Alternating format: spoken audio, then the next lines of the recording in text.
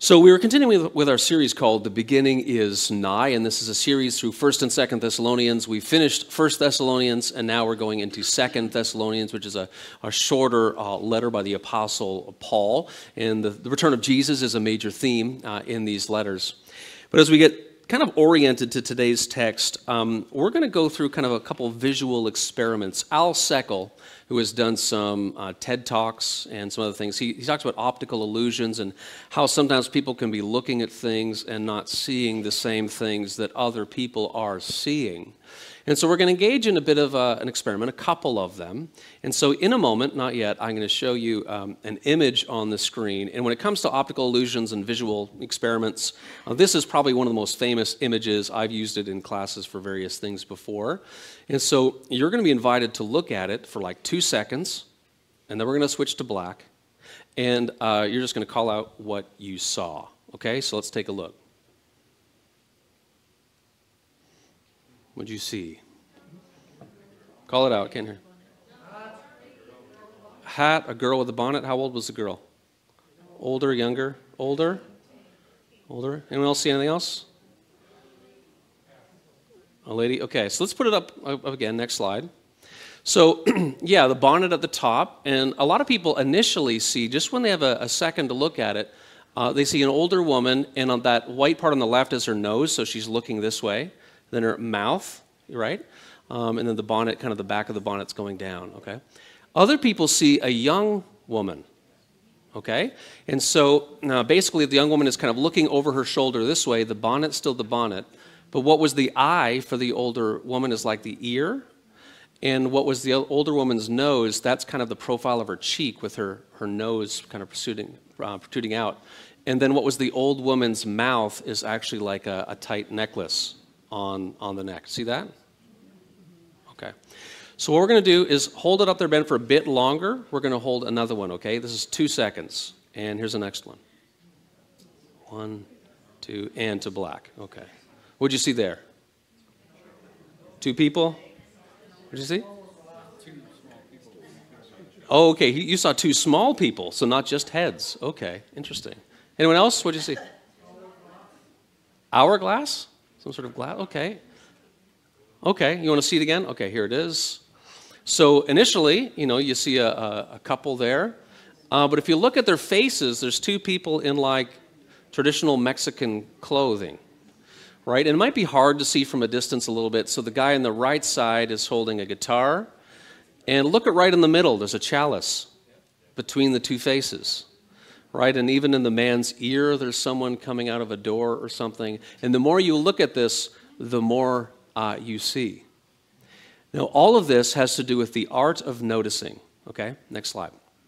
And so that is what we're going to explore today, the art of noticing. Because life is often like this. How often do we go through life and we see things? We might see things that other people are seeing, but we're not actually seeing the same things. Maybe we're not noticing to the same degree that they are. Right? And so there's an art to noticing what are we seeing and perceiving around us. Why sometimes can we have a very similar experience to someone, hear the same things, see the same things, and yet come to different conclusions? What are we paying attention to? What are we not paying attention to? And this also happens in the biblical text. And so we're going to look today because in today's text there's something on the surface which is going to be very obvious that we're all going to see. But there's also going to be something that is not so obvious, and you need to practice the art of noticing with the text and in life to see what the Lord is communicating to us. So with that introduction, we're going to jump into 2 Thessalonians. And if you've got your Bible and you want to open it up, that is great. Again, this is part of the series. This is the first part of 2 Thessalonians, and it's written by the Apostle Paul. Now, it says Paul, Silvanus, and Timothy, so 3 authors. Paul is the principal author. He's just come out of 1 Thessalonians, where he's been talking about the return of Jesus, and that's very exciting. That's very strange in some respects if some people haven't heard of that before. And so they want more information, and so he is going to provide more information.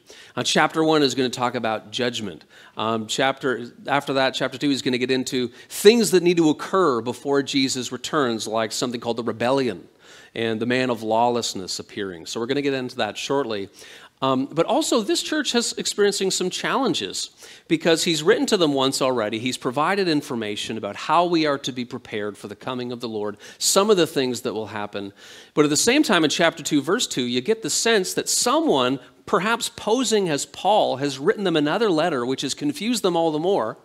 And so this church has problems both outside and inside. Outside, they continue to experience some of the persecution that they first had when they became a church community.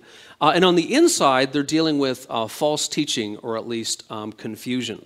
And so Paul writes to address some of these concerns. Chapter 1, verse 1, Paul, Silvanus, and Timothy, to the church of the Thessalonians, in God our Father and the Lord Jesus Christ, grace to you and peace from God our Father and the Lord Jesus Christ. That's a central theme. We will return to that verse. Grace to you and peace. Okay, verse 3, we ought always to give thanks to God for you, brothers and sisters, it's a generic term, as is right, because your faith is growing abundantly and the love of every one of you for one another is increasing. So he's praising them. He's saying that they're doing a good job. Even in the midst of this persecution, outside some of the confusion, inside, he highlights how their faith is growing and their love is increasing. Which is I think that's a great metric, by the way, for church health. Increasing faith, increasing love. Therefore, verse 4, we ourselves boast about you in the churches of God for, and here he's going to name two things that he's praising them for. He boasts about them for your steadfastness and faith in all of your persecutions and in the afflictions that you are enduring. That's amazing. They are persevering with their steadfastness and faith. Well, there's an old anonymous saying of a wise man that traces at least to the 1300s, probably back earlier. It says this, thou shalt stand immovable in joy and sorrow like the bones of the dead. How awesome is that? Thou shalt stand immovable in joy and sorrow like the bones of the dead. That is immovable. That is steadfastness. And in the midst of all they're experiencing, this is what he's commending them for. Verse 5, this is evidence of the righteous judgment of God. We're getting serious. This is evidence of the righteous judgment of God, that you may be considered worthy of the kingdom of God, for which you are also suffering. Since indeed God considers it just to repay with affliction those who afflict you, and to grant relief to you who are afflicted, as well as to us, when the Lord Jesus is revealed from heaven with his mighty angels. So the people are afflicting them. God is just, and he will afflict them back. So this is to give them comfort. And so he's mentioning a variety of those things there. Lord Jesus is revealed from heaven with his mighty angels, verse 8, in flaming fire, inflicting vengeance on those who do not know God and on those who do not obey the gospel of our Lord Jesus. So a couple of very serious things here. And so here he gets into the vengeance. And this is what is very obviously going on in the text. And so he says he's going to exercise vengeance, and he names two categories of people. One, those who do not know God. And we need to take that very seriously, because I think when we think about sins that are egregious, that are bad, what are the things we initially think about? We think about murder. We think about child trafficking. We think of those sorts of things. It is a very serious sin to reject the God who created you. Okay? Did you realize in Hebrews 11, verse 6, it says, it is, without faith, it is impossible to please God. Without faith, it is impossible to please God. And then he goes on to mention a second category, and those who do not obey the gospel of our Lord Jesus. So there's one of those churchy words, gospel. It means good news. Good news. So good news about what? Well, we are strangers and aliens to God. We are opposed to God. We are hostile naturally to God. But Jesus, so the good news is Jesus, who he is, what he has come to do. So he comes. And what he does is he dies in our place, paying the price for our brokenness and sin. And in so doing, because of what he has done, not what we have done, remember Ephesians 2 that I read earlier, because what he has done, not what we have done, he reconciles us to God. So we are restored to this peaceful relationship with God. This is central to the gospel. And then we get adopted into God's family, something which did not happen before. We become heirs of all the promises of God, this beautiful gift to us. And God's Spirit starts to live and work within us. And we get to be a part of the renewal of the things that God is working on the earth. This is central to the gospel good news. So if we are, if we are, enemies and hostile to God, and God comes in the person of Jesus to pay for our brokenness and our sin out of an act of great love, to reconcile us to God, but we, out of our obstinacy, reject that gift of reconciliation. That is a very serious thing, and judgment and vengeance is coming. Continuing, verse 9, they will suffer the punishment of eternal destruction, away from the presence of the Lord and from the glory of his might. When he comes on that day to be glorified in his saints, meaning Jesus being glorified amongst his people, and to be marveled at among all who have believed, because our testimony to you was believed. Okay, it's interesting here. The punishment, the vengeance, is to be shut out from the presence of the Lord. And the word that's used there for presence of the Lord could also be translated as face. To be shut out from the face of the Lord. Dallas Willard tells a story about a young boy. And it was a scary night. He had a nightmare or something. Anyway, he needed that assurance from his father. And so he went into his parents' bedroom, got into the bed of his father. It was very dark, so he could see the outline, but the blinds were closed. Daddy, is your face turned toward me? There's just something about knowing that his dad was actually facing him that gave him security and comfort and blessing and peace. And the dad said, yes, son, my face is turned towards you.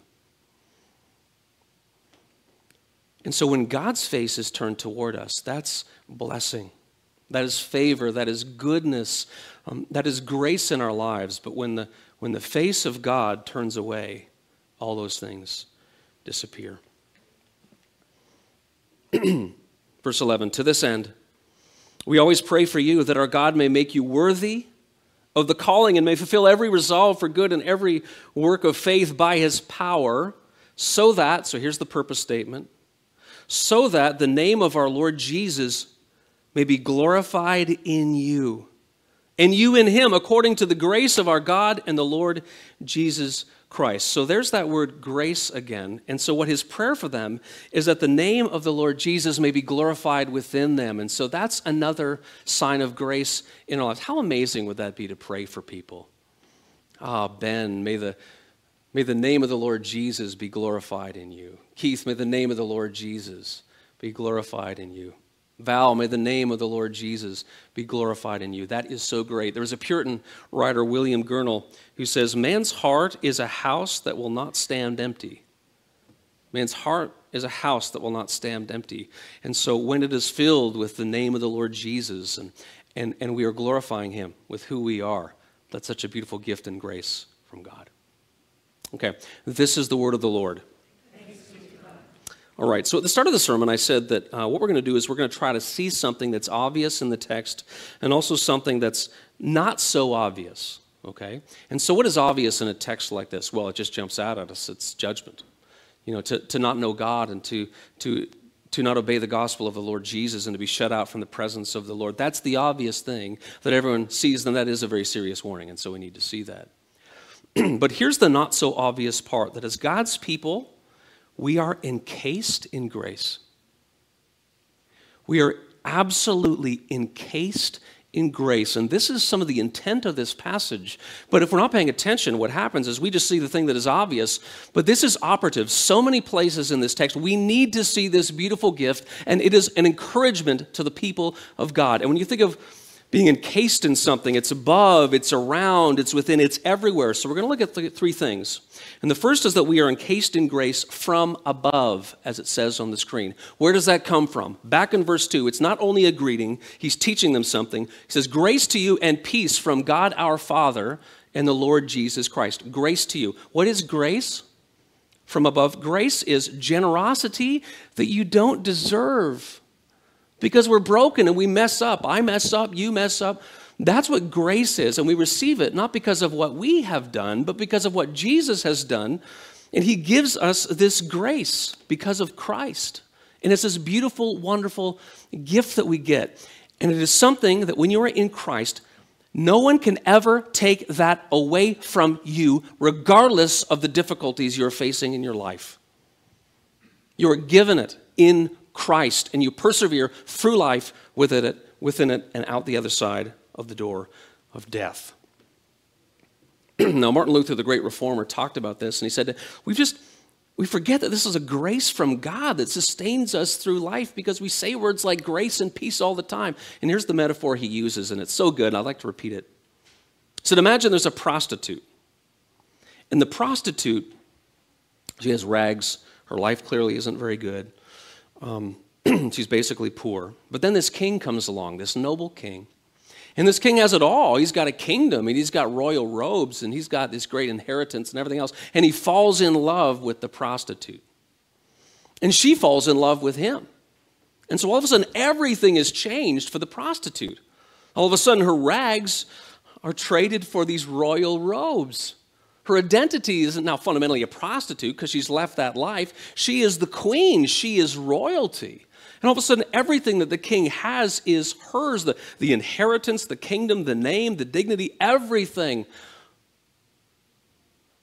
We're the prostitute. Jesus is the king. So what is the church called, the people of God in the New Testament? We're called the bride of Christ. The bride. So he marries us out of his love. He sees us in our rags, and he brings us into the eternal kingdom, and those rags are traded for robes of righteousness. We have a new identity in him. We belong to the King of Kings, and all of a sudden we are given this inheritance. We are children of blessing. Everything is given to us, and nothing in your life can take that away. We are encased in that grace from above. Second, we are encased in grace all around us. All around us, and this is so easy to forget. And by the way, when I say this, this does not mean that everything in your life is great, because I know it isn't. It does not mean that everything is good and that every week is wonderful and coming up roses, because we know life is not quite like that. But what it does mean is that when we open our eyes, we see there are so many blessings all around us each and every day. Now, where does this come to us in the text? Well, if you look at that verse 9 that says that warning, those who do not know God and who do not obey the gospel of the Lord Jesus will be shut out from the presence of the Lord. So think of that for a second. What that means is that in this life, we are actually in the presence of the Lord. Now, for those who are in Christ, that will continue beyond death. But even in this life, people who don't believe in God are still going to experience some measure of incredible blessing simply by living in God's creation. Okay? And so some people who look at this and who don't believe in God, they say, well, you know what? I'm not worried about being shut out from the presence of the Lord because he's not really a big part of my life anyway. He hasn't done anything for me. I haven't seen evidence of him. And so those people conceive of God kind of like a cosmic Santa who's on a cloud somewhere. And he might come once in a while and give a gift at Christmas, but he's not really involved in their life in a meaningful way on a day-to-day basis. But those people are radically underestimating the fact that every good and perfect gift, James 1:17, is from God. So they're experiencing so many blessings in this world and in this life simply by the fact of living here. And I'm not making this up. Jesus says so. Matthew chapter 5. God makes his sun rise on the evil and on the good and sends rain on the just and on the unjust. In other words, simply by living in the world, regardless of your beliefs, you're going to benefit from the sun and from the rain and from the harvest. And these are gifts from God, and every day they are a reminder about his goodness around us. And so this past week, I decided to make a list one day in the morning of some of these blessings as reminders that I'm encased in grace all around me. Quiet, fresh air, a home, comfy pajamas, a flush toilet, fresh coffee, my Bible, sleeping children. I'm also thankful when they're not sleeping. The privilege of talking with God Almighty, birds chirping, the sunrise, raspberry jam on toast, watching trees sway, a neighborly conversation, the promises of Bible verses reverberating in my mind, dry shoes, geese flying overhead, the sun getting warmer, fresh water from a tap, a car to drive, the sound of music in the sanctuary, crossing guards, teachers helping my children, a compliment, a smile, and this was all by 9 a.m. We are encased in grace all around us. Third, we are encased in grace from within. Now, in verse 12, what does Paul say? He prays that the name of Jesus will be glorified within them. And so this is an internal grace. So when people become followers of Jesus, the Holy Spirit starts to dwell within. We call this the indwelling of the Spirit. The Holy Spirit starts to live in and through us as people and do that work. And so that when we cooperate with the Holy Spirit working in and through our lives, we get to be a part of these beautiful blessings and these beautiful graces. May the name of the Lord Jesus be glorified within you. And so this is an internal grace. We've been experiencing grace from above, grace all around us, and we have this grace within us. Okay, so I've been talking about the art of noticing. And so since we can get so busy in life, and since we can get so distracted, we easily stop noticing that we are encased in grace. And so I want to give you a tip. To effectively practice the art of noticing that you are encased in grace, you may need simply to pay closer attention to what is happening around you. We rush and we scurry. Rushing is not a friend of noticing. Rushing is not a friend of noticing. Well, that's what happens, and we're so used to a busy lifestyle that sometimes it doesn't matter. You could be retired, you could be not. There's so many ways for us to sort of not just notice all the grace and goodness around us. About a month ago, I was, 2:30 in the afternoon, and you got that, oh, I'm tired. You need a bit of a perk-me-up. So I thought, I'm going to go down to Tim's and get a coffee, and I could probably use the fresh air. And so I thought, well, I could drive, down Downsview to the one down by No Frills. I could drive down there. It takes like a minute. Or I could walk, which would be 10 minutes. I decided to walk, which took longer. I've been down that road like 500 times. And I saw things I had never seen before. What's that house doing there? Those people, they've totally renovated their entire yard. I didn't even notice that before. I've been down there hundreds of times. Now, why did I not notice? Because I was going fast. I was driving in a car, right? And so it's practicing the art of noticing. And we got to push back on this idea that this secular cultural worldview that everything is by chance and none of this has anything to do with God. No, we need to fall in love yet again with the beauty of everything. God's fingerprints are everywhere. They're everywhere. A sunrise is God's fingerprint testifying to the beauty of this creation. The laughter of a friend, to me, that's the fingerprint of God testifying just to the simple joy of life and friendship. The birth of a baby is a fingerprint of God testifying to the miracle of life itself. The fact that we have trees that create oxygen, the fact that stars are hanging in the sky, the fact that the planets spin, these are all fingerprints of God testifying to the majesty of it all. Finally, to effectively practice the art of noticing that you are in fact encased in grace, you may also need to give yourself permission to smile and enjoy life a little bit more. See, life gets hard and difficult, and you've all been through difficult things, I know, because many of you share them with me. You've been through difficult things, and it's hard, and that kind of gives us an edge, and I don't want to diminish that at all. But that's not all there is. There are good things in the world. Even when our faith, we talk about commitment and disciples and persecution and standing on the word and the difficulties we will face. You want to know what God also says? It says to rejoice. What about Psalm 16, verse 11? You make known to me the paths of life. In your presence there is fullness of joy. At your right hand are pleasures forevermore. What about Philippians 4:4 that Jeff reminded of us last week? Rejoice in the Lord always. I will say it again. Rejoice. Why does he say it twice? Because they need the reminder. And so do we. Give yourself permission to smile and enjoy life a little bit more as you simply take notice. So brothers and sisters, we are encased in grace. And so let's practice the art of noticing. Noticing that we are encased in grace, and when we do so, we will become increasingly confident in both the majesty of God and the mercy of God. Why? Because we will remember that his face is turned toward us.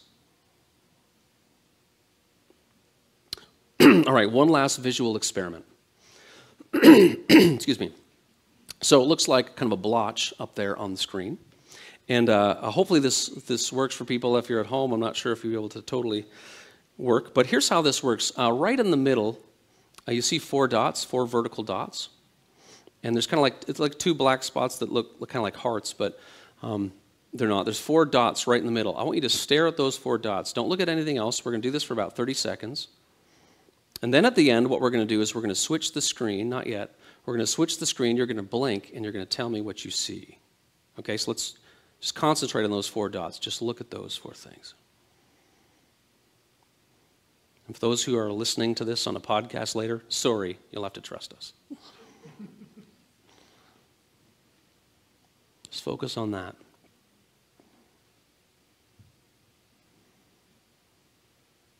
You're halfway there. Keep focusing on the 4 dots.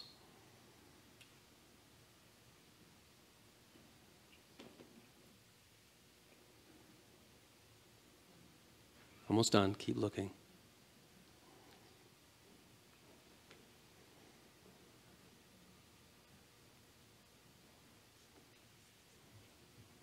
All right, switch the screen. Start blinking and tell me what you see. The face of Jesus. Everyone see it? Most people see it?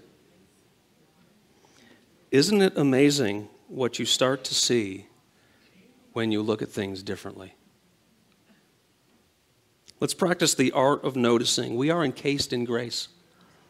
It's all around us, and we don't notice it all the time, so that doesn't mean it isn't there. And when we do, we will be increasingly confident in both the majesty and the mercy of God, because we will see that his face is turned toward us. Amen.